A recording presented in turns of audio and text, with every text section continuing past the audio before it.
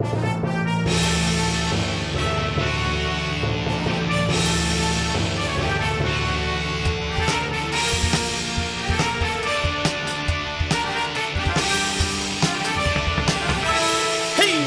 and welcome to another Sports podcast. I am Joel Anderson. I'm Jordan Palmaville. And joining us, as always, is the sports outsider, Phil Ranta. Happy New Year!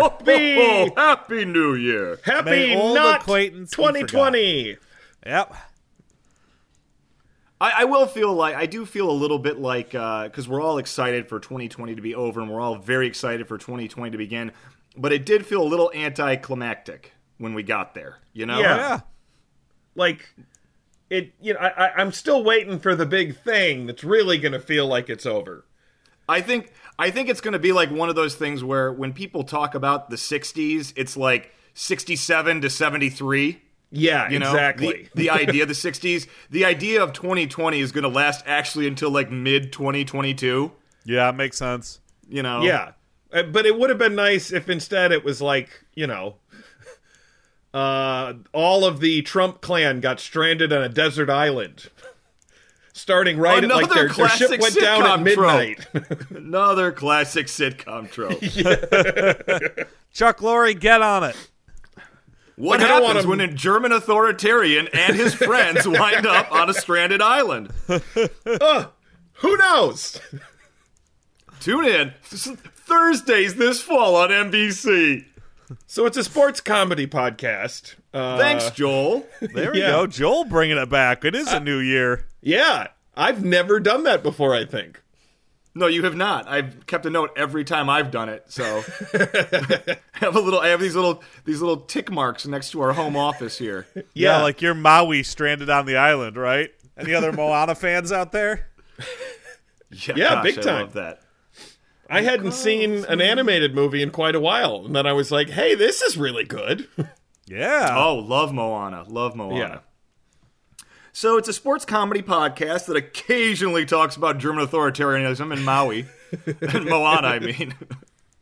But it's a new year. It's very exciting. And I know, Joel, I know you're with me here. I know this year it's not quite the same. But still, you, like me, love this time of year because it's college bowl season. Oh, yeah. Like, different this year, but still. I remember when I first started to realize that it's like, you can't go that hard on New Year's Eve if you're going to wake up tomorrow and watch, all 9 hours of possible football programming. What am I saying? All 11, 12, 13 hours. And for most of your existence as a Michigan State fan, this was not a problem. Yeah, it's only really come up for me specifically that way. Past 12 years, point. right? Yeah. which again coincided with the heavy drinking. So it was really tricky to navigate. But so anyway, it's a great time of year, and something funny happened the other day at the Duke's Mayo Bowl, which was formerly the Belk Bowl, and before that the Continental Tire Bowl, held, of course, in beautiful Charlotte, North Carolina. I thought the Duke's Mayo Bowl is one of those ones that's been around forever, like the Rose Bowl or the Cotton Bowl. You'd think that because of its classic name. Yeah. But really, no, this was just another bowl that was started around 2002 or maybe the late 90s as the Continental Tire Bowl, then the Belk Bowl, now the Duke's Mayo Bowl, which apparently is like the second most popular brand of mayonnaise in the South. Wait, what? What? I guess I've never heard of Duke's Mayo. It's mayos are very regional, right?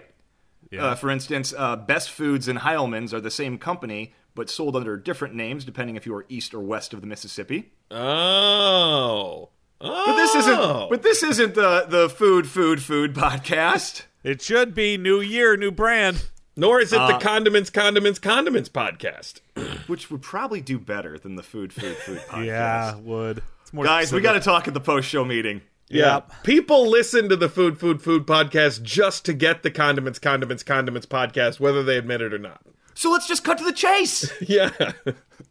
All right. Anyway, the Duke's Mayo, but wow, what a fucking wind-up for this intro. Right? Wisconsin beat Wake Forest in the Duke's Mayo Bowl, were dancing with the trophy, and broke the damn trophy. It was a beautiful, like, crystal football-y thing, not quite like the national championship trophy. Shattered on the floor. People were documenting it. And then, sorry? I'm shocked and horrified.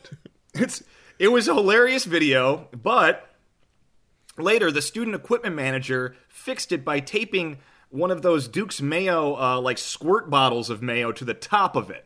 Oh, he couldn't even get a glass bottle? I think that would have just gotten broke again, like the previous trophy, Joel. Okay, all right, yeah, that's good Being call. smart.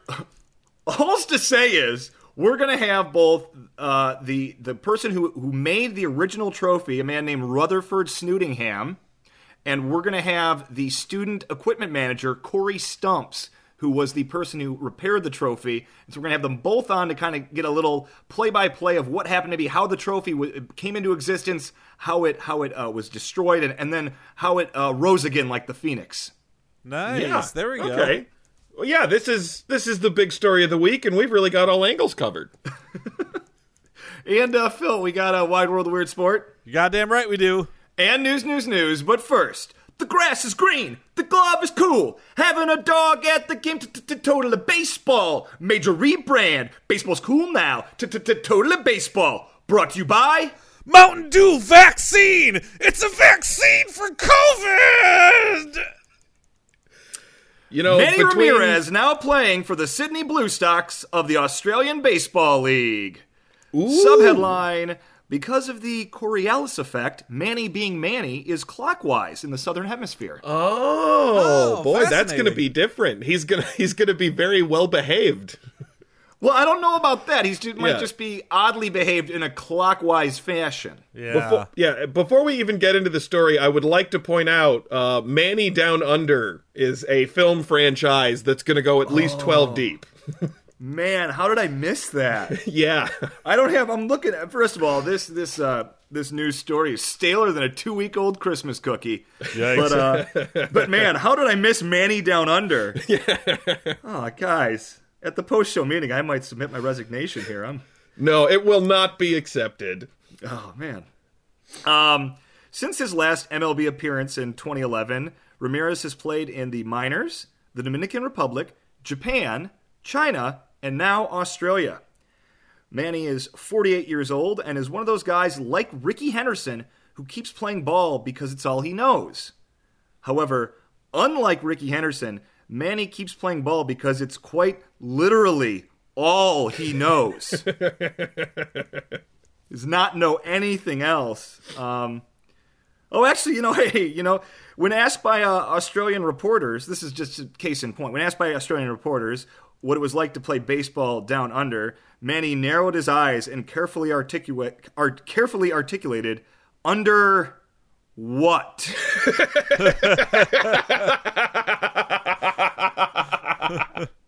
Then said, "You're not going to make me say underwear, goddammit."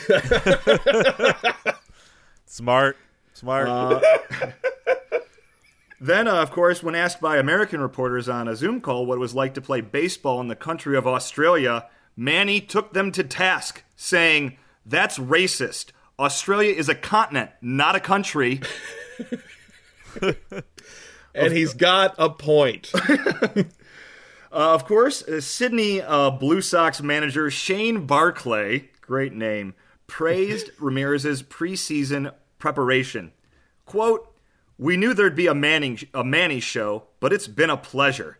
The buy-in from Ramirez has been magnificent, and just watching him swing the bat, you're going, there's no way this guy is 48. Ooh, easy there, Skip. I think you might have tripped a wire for a random piss test. Yeah. You can't really say things like that. Manny was suspended twice for PEDs in the MLB. But considering for some injections that were down under his buttocks. Yeah, that's right.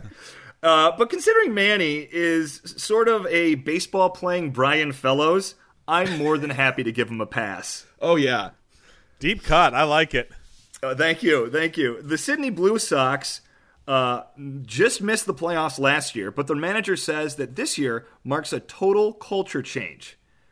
Manny joined this team as a player-coach, though coach seems more of an honorific because he's 48 years old. I think he's still Manny. Yeah. It was like that kid on the drum line where it was like he was a senior and he was still playing cymbals because he was not very good at drums at all. But it was like, well, he is a senior. We sort of have to give him some amount of respect. So I'm sorry, what title was that? Did he get? On the drum line? Yeah, the cymbals guy. I thought there was a title joke coming. Oh, yeah. It was Sir Cymbal. Well, that'll have to do. The grass is green. The glove is cool. Having a dog at the game. Total baseball. Major rebrand. Baseball's cool now. Total baseball. Brought to you by Mountain Dew vaccine. It's not FDA approved. News on the Sports Podcast with Jordan, Joel, and Phil. News. Super Bowl Update Watch Death Watch. Super Bowl Update Watch Death Watch. Brought to you by the American government. Well, we tried. The NFL won't bubble the playoffs, will allow some fans at the Super Bowl. No players will be vaccinated by Super Sunday. Yikes. Subheadline, guy who yells sports during Super Bowl parties not invited to the Super Bowl Zoom. Yeah. Definitely not. Subheadline, no snacks. He wasn't going to show up anyway. True. A lot to unpack here, but obviously it's just devastating this piece of shit isn't going to show up. Yeah. He always adds the most insightful commentary that are in no way things sports fans have heard a million fucking times from people who don't like sports. Yeah. I feel like I'm personally being attacked here. No. You come up with original jokes about sports. You. That's the difference. You're not this piece of shit. You would never be so hacky as to just shout sports. Or sports That's balls. True. I wouldn't do that. Or, shh, guys, commercials. Yeah. That's really annoying when you're at a party where people have been talking during the game the whole time. And look, I like watching Super Bowl commercials too. But when you're talking over the fucking game and then you shush me if I ask if anyone wants beer while I'm getting up, fuck you. Yeah, that's true. Especially if you're getting beer. Yeah! For shame. Okay, but on to the NFL's playoff plan. In a bizarre twist, the NFL has done everything it can this season to follow in the footsteps of erstwhile national pastime, baseball. No bubble, a lot of testing, never stopping the season no matter what, and crucially, lower ratings. But now it appears the Shield is going to deviate from that plan. The NFL, in its own words, will prohibit mandatory local bubbles during the postseason. Now, prohibit mandatory bubbles? Yeah, so teams can do bubbles on a voluntary basis, okay? But they are prohibiting mandatory playoff bubbles, which, now, look, even baseball realized after a Marlins early season COVID outbreak that that's one thing.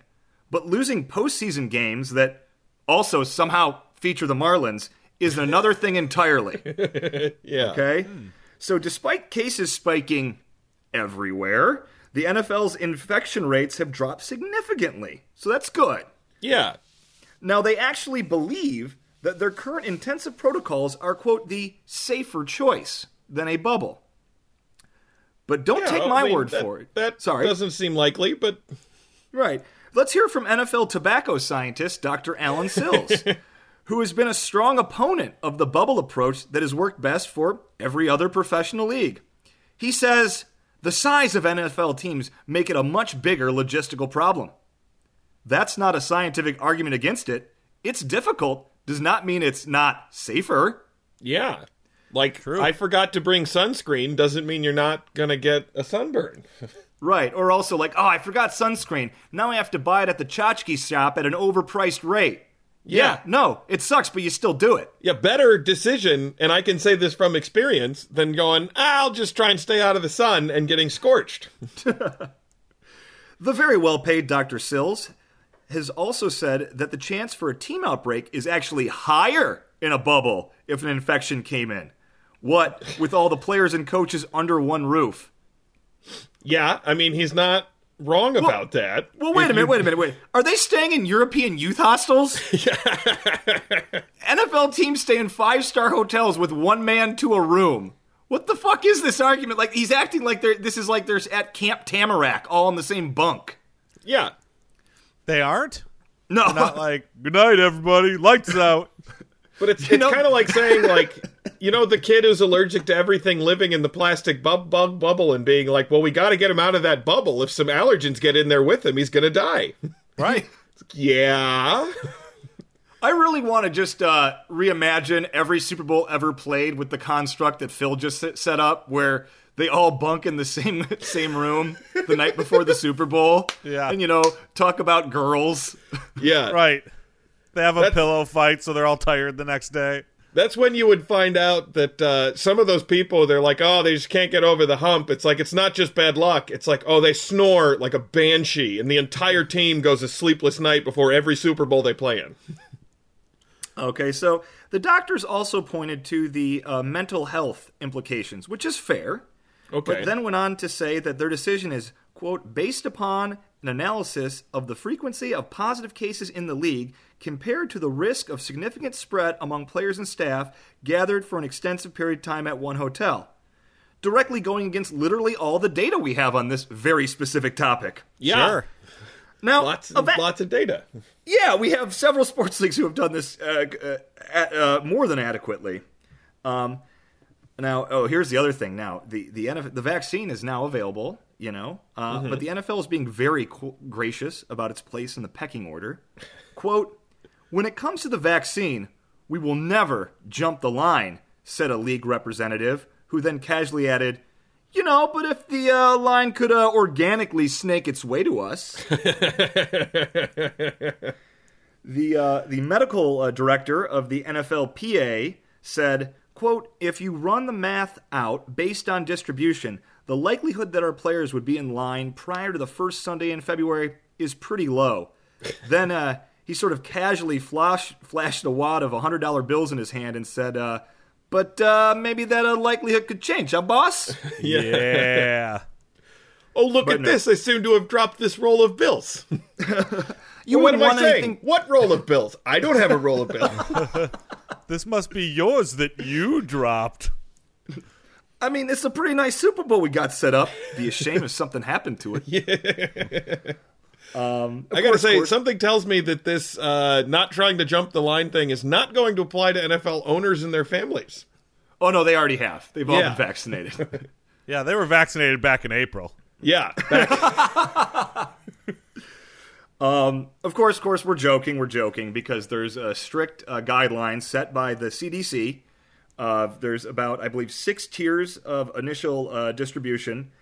They go roughly like this. It's medical professionals working in ICUs on the front lines of COVID, Taco Bell employees, Good. medical professionals in other parts of the hospital, Del Taco employees, Few. Yep. long-term care facility residents and staff, okay? Yep. Makes sense. That's, older people, got to protect them. And then it's one independent coffee shop per gentrifying neighborhood. Yeah, that makes sense. Bit of an upset there, beating out Postal Service, but really gotta point out though, of the people you put on that list, the Taco Bell and Del Taco employees are the ones who are compensated the least for the risks they're taking. So That's true.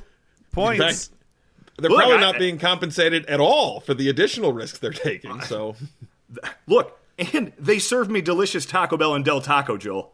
No, I'm taking this seriously. Well, Jordan, that goes without saying. Now, in terms of the Super Bowl, everyone's wondering about the executives from the NFL's sponsors, right? These individuals make up 98% of the Super Bowl attendance, with the remaining 2% being winners of sweepstakes held by those sponsors. Okay, that's who gets the Super Bowl. Well, Roger Goodell is working on it, saying, quote, I'm not sure there's a specific number we are confident in saying of what it will be in terms of attendance. But obviously our focus will be on keeping them safe, whoever is there.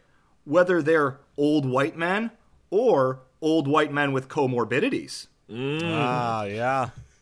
Now, and here's the thing. I think personally, I'm gonna go off book here and say I think personally we should fill the stadium with the vaccinated residents from long-term care facilities. Okay, That makes sense. Yeah, I like this idea. Mostly because I want hilarious shots of people falling asleep during the halftime show. Sure. And I want long lines at the restrooms, which would really piss off the executives from the NFL sponsors. Yeah. You know, they're in line between like 8 walkers, and the line isn't moving. I want a crowd that's finally going to boo at teams for passing too much. Right, or for being too loud. Boo! Boo! More running! Super Bowl update watch Death Watch. Super Bowl Update Watch Death Watch. Brought to you by The United States government. If you're listening to this, congratulations, you survived us. Joining us now on the podcast is prestigious trophy maker Rutherford Snootingham. Yes, hello. Hello, Jordan. Hello, Mr. Snootingham. As well as Wisconsin Badger football team student equipment manager Corey Stumps. Hi, thanks for having me. It's great to have you guys both on, and I guess first I should say, Corey, congratulations to you and the Badger team on winning the Duke's Mayo Bowl. Yeah, I'm handling the equipment. Thank you. You're welcome. And now, Mr. Snootingham, I guess I want to know a little bit more about, this is only the first or second year they've called it the Duke's Mayo Bowl. The Belk Bowl has been around a while before that. Tell me a little bit about the trophy. Yes, well, my family has been making trophies for bowls for 16 generations now. The first one that we constructed was for a soccer game sponsored by Edward the Confessor. So the Snootinghams have been at this for quite some time. So we brought a lot of those traditions into the careful construction of the Duke's Mayo Bowl trophy. Really, we built upon what was originally a trophy presented to Queen Victoria upon her 35th birthday as a show for her having won the crumpets competition held at Buckingham Palace for the 10th consecutive year. We felt that both her 30th birthday and the 10th year in a row being quite an occasion, we constructed a Waterford crystal crumpet that we placed atop a tower, which was made from, refined turtle bone, and on it a base, which we used the ashes of a dead Irishman pounded into a firm hold. That sounds tremendous, and that's, I'm sorry, but that's the crumpet trophy. You're not even. That was the original crumpet trophy. Obviously, the ashes of dead Irishmen would be a little bit politically incorrect these days, so right. We have shied away from that and used gold instead. But yes, so this time I simply decided to replace the crumpet with a football shape. Okay. And then for roughly 5.5 years, we've been collecting the crystals and gently tapping them into place with very small padded hammers. And of course, the crystal holders, who are lower class people that we hire, and they must hold the crystal without allowing it to move at all for 278 straight hours. So that was a very long and involved process. We lost several crystal holders as we were at it. And again, lots of stubbed fingers and padded hammers to go into constructing the trophy for the Duke's Mayo Bowl. Okay, and you just heard, Corey, the amount of work and preparation that went into this trophy. What did you think when your eyes first laid upon this magnificent trophy? Yeah, to be honest, I was a little confused because I thought that if it was called the Mayo Bowl, then somehow there'd be mayonnaise on it. So right. I was excited when I had a chance to make the new trophy. My family's been eating mayonnaise for generations.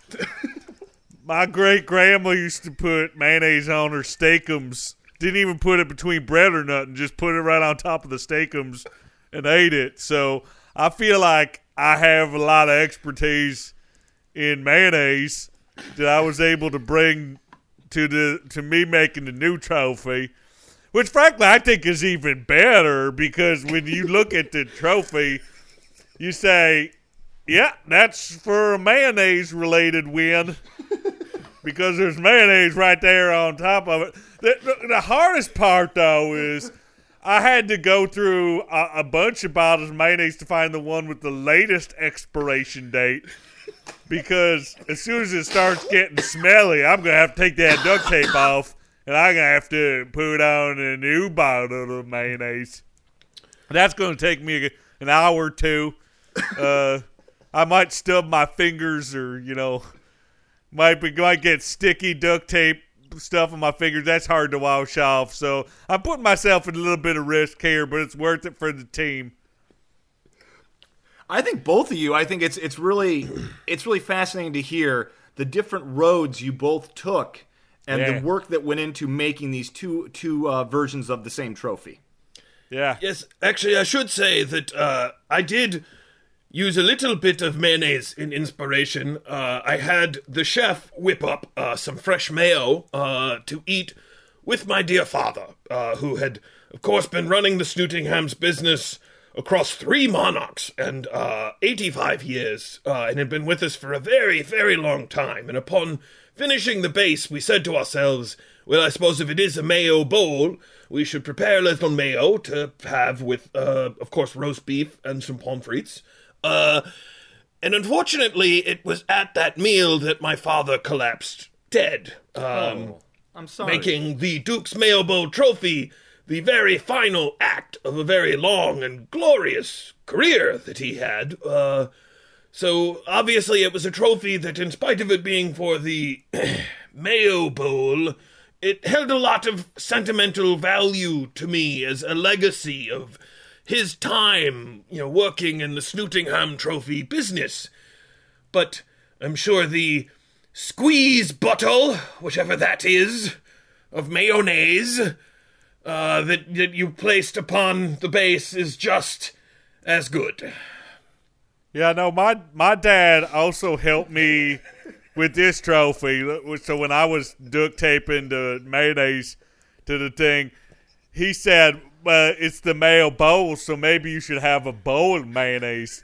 And I said, well, I've been an equipment manager a long time, and rule number 1 of equipment managing is if you have something that's wet or sticky, you want it to be inside of something, or else it's just going to spill everywhere.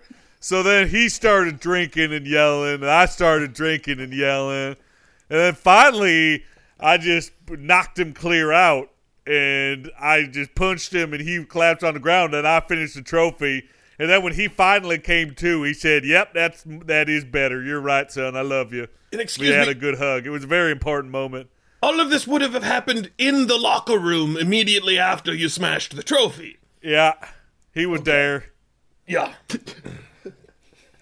He likes football. I like football. That's why I have the job. My father despised football. Which I believe you call soccer. So I imagine he would have despised your football as well had he lived long enough to actually watch a game. Yeah, that could probably be, but, what's most important is that the best trophy won, and better luck next year. The best trophy! The best trophy! Yeah. You're really going to say that to a Snootingham? Yeah, I mean, so they also dropped my trophy a couple times. It just bounced right back up. It's got a lot of plastic. Oh, that's really nice. So I would say it's kind of interesting here that you both took different roads there. You both had really sweet stories about crafting this with your fathers. Yeah. But I must say, Corey, it appears that your trophy was maybe a little more durable than Mr. Snootingham's. Yeah, and frankly, I believe that art has to be a marriage of form and function. And it just turned out mine was just a little bit more functional, Functional?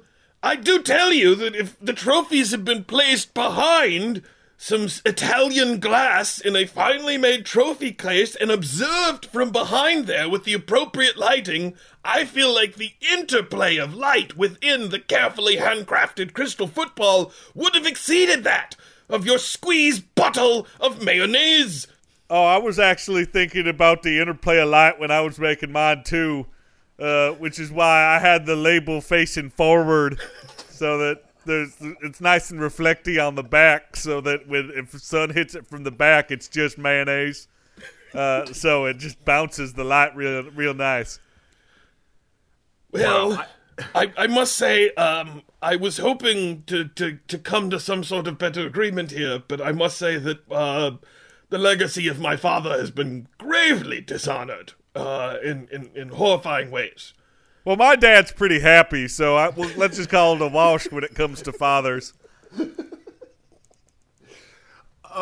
know what? I'm glad we could have this meeting of the minds, as it were. So I guess, Corey, real quick, when you're gonna take this back to Wisconsin, I assume it'll be in a trophy case with all of Wisconsin's other bowl trophies. So I don't know if several you guys, of which were made by my father. I believe that Citrus Bowl and all of that. I guess last question. I don't know. Maybe you guys have already talked about this. Do you think the trophy will go in the trophy case as is with the squeeze bottle Mayo thing on top, or Rutherford, are you going to be making a replacement crystal football that they could maybe put back on there? Like, how is this going to be seen for all of eternity? Certainly, the opportunity to take a piece of work that is so meaningful to me and my family's history and to my dearly departed father and return it to the state in which we had tried to give it to the world in the subtle statement of elegance and beauty that it was, that would certainly rest well with me and the Snootingham estate. Nah, we're good. All right. Well, thank you very much, Corey Stumps and Rutherford Snootingham. It's been great to have you on the podcast. Yeah, thank you. No, thank you. And now it's time for another wide world of weird sports. Oh, it's Wide World of Sports time. Everybody loves Wide World of Sports. Wide World of Weird Sports. What do we got this week? This week's Wide World of Weird Sports, Mystery Alaska. Movie day! It's a movie day! Of course, it's after the new year. We're all probably still a little hungover. We have to have a movie day. Yes! And a murder mystery at that. There we go. Mystery Alaska is a 1999 American comedy drama film directed by Jay Roach about an amateur hockey team from a fictional small town of Mystery that plays an exhibition game against the NHL's New York Rangers. What an improbable plot. Yeah. I feel like you wanted a little too much credit for giving us the synopsis there, Phil. I know, I was selling it too hard. I think that one of the Rangers' butler did it. Ah, well, let's see if that turns out to be true. Yeah. It was shot in Banff National Park and in a town built for the purpose outside of Canmore, Alberta. So they built shot a whole town for the movie. They shot Day for Canada. Exactly, Day for Canada. The plot. Sheriff John Beebe, who is married to Donna, is one of the town folks that play its Saturday game, which is a weekly hockey game played on an open pond. And he's got a real nose for clues. Yeah, he does. He's got a nose for news, and he's going to use it. The entire town, which is hockey mad, turns out every week to watch. After the game commences, we see young Steve Weeks in the stands kissing Marla Burns, the daughter of the town's judge. Ooh. When the judge sees what's going on, he raps Steve on the head and reprimands them both. What? For young love? Yeah, I mean, exactly. you just got to be smarter about that. You can't be, making out with your girl if her dad's the judge and he's nearby. It's just, come on. Yeah, and especially when he's made dancing illegal and... Yeah. John Lithgow. Donna arrives with the latest edition of Sports Illustrated, which features an article on the town in the Saturday game.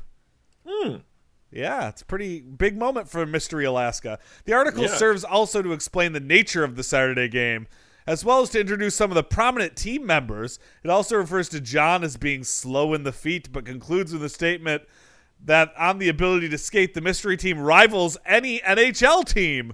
Gauntlet thrown. Whoa. Ooh. Yep. So let me skip ahead a little bit. This actually is a very in-depth article. Well, it sounds like it's a very in-depth movie, Phil. It is. So John sees Steve Weeks at a diner to offer him his congratulations. John is then called about away. The article? About the article. Oh, I thought it was about him making out with the judge's daughter. Well, maybe it's a little bit of column A, a little bit of column B. You know? Yeah. So John is then called away because Connor Banks, the team's best player, has just shot someone. Whoops. What? Yep.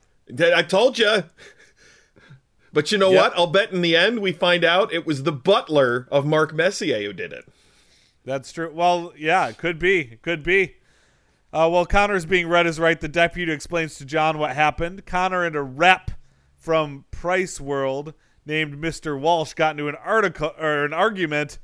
Connor fired a shot to frighten him, but the bullet ricocheted and hit the rep in the foot. Yeah. Yeah. I mean, we've all been there before. That's why you just don't fire a gun to scare people, because you never know where that bullet's going. Or just watch the ricochet, you know? I just feel like if Korn's Freak on a Leash taught us nothing, it's that the path of bullets is a little unpredictable. Yeah. And also a little adventurous. Yeah. Yeah. And they taught us that chaka, chika, chika. Oh, man. So, let's see. There's a helicopter lands at Town Hall, and Charles Danner, the author of the Sports Illustrated article, steps out of the helicopter. In the mayor's office, he explains to the committee that the result of his article is that the NHL suggested the New York Rangers be brought up to Mystery to play the town's team in a televised exhibition game. Well, that sounds like fun. First of all, I love how a movie treats this broke-ass journalist like a rock star flying in on a helicopter. Oh, yeah. Like, somebody who does the journalist is expensing his gas and driving for 3 days to get there. Hey, in 1999, before the internet, that was more plausible. Still, I don't think they're paying. He's not going to be able to expense a helicopter ride. Yeah, he's the and now in other news reporter. Well, maybe the cut scene from the end of the movie is him getting busted for embezzling tons of money out of the New York Times. Yeah, it's true. The mayor wants John to coach. John doesn't know how to coach. He just knows how to play. Yeah. So he finally agrees. Jeez, let's see. Okay, here we go. Before the Saturday game, the players watch some NHL hockey on TV. It emerges that the Rangers players are not keen to play the match, which they disparage as a joke. Oh, man, that really riles up the mystery team. Uh-oh. They decide to call the team the Mystery Eskimos. Even though it should really be the Inuits, I think. Yeah. You know, and the Rangers should know better than to give, this small town's people a bulletin board material. Yeah. This is 1999. You know that small town has several bulletin boards, and why would you give the material to put on it? Odds are the mystery hockey team was sleeping on this matchup. That's true. You know, That's taking true. it just like any other game, and now you've really lit a fire under their butts. And then montage, mystery team, goofy training, trying to get better. And then the match starts. During the match, the mystery team takes time to settle, but eventually go ahead 2-0 in the first period. Whoa. Good start. Yeah. One of the goals is scored by Stevie, who impresses the commentators with his speed. Yeah. In the second period, however, the Rangers score 5 unanswered goals. Yeah. That's what you might expect to happen. Yep. Birdie cost the team a goal through his desire to go it alone when he should have passed. Ooh, a classic. As you may have also seen in Season 1 of Ted Lasso, Apple TV+. As the clock ticks down, Connor has a chance to level the scores, but his shot hits the crossbar, and the game is over with the score at 5-4 to the Rangers. Both the mystery team and spectators. I would like to say, appear as a completely Red Wings deflated. fan, remembering, I believe it was the '09 Stanley Cup when they put the potential game-tying shot off the crossbar within 5 seconds of the end of the game. That Painful. is an absolute freaking heartbreaker. That's a hard one. Yeah. So the spectators are completely deflated until Judge Burns starts clapping for him. Bad guy Judge Burns. And then even after which the Rangers players even applaud the mystery and Eskimos. Oh, wow. And probably because the judge is clapping, he's not noticed that his daughter is under the stands. Yeah, getting real busy. Yeah. Wait, where did Steve go?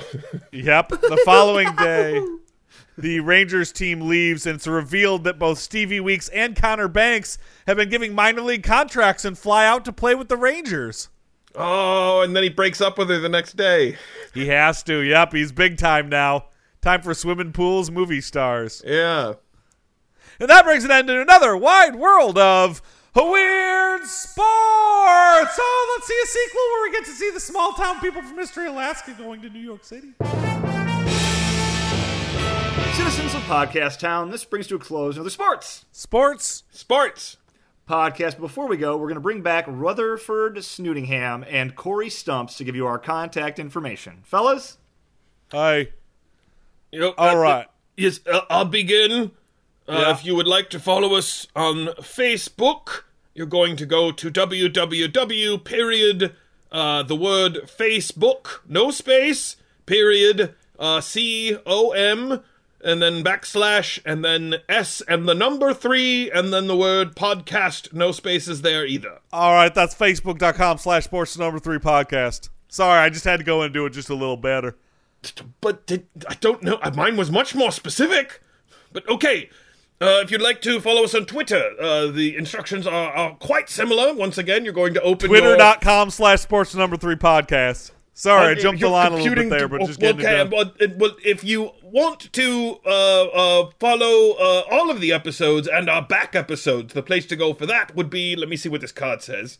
Anchor.fm/sports3 podcast. It's anchor.fm/sports3 podcast. This is some sort of site about shipping?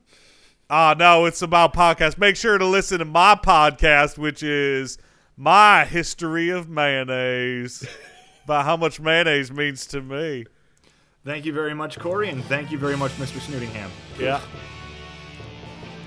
Hey, guys. Joel. It's real pretty when it snows. Bye, Joel.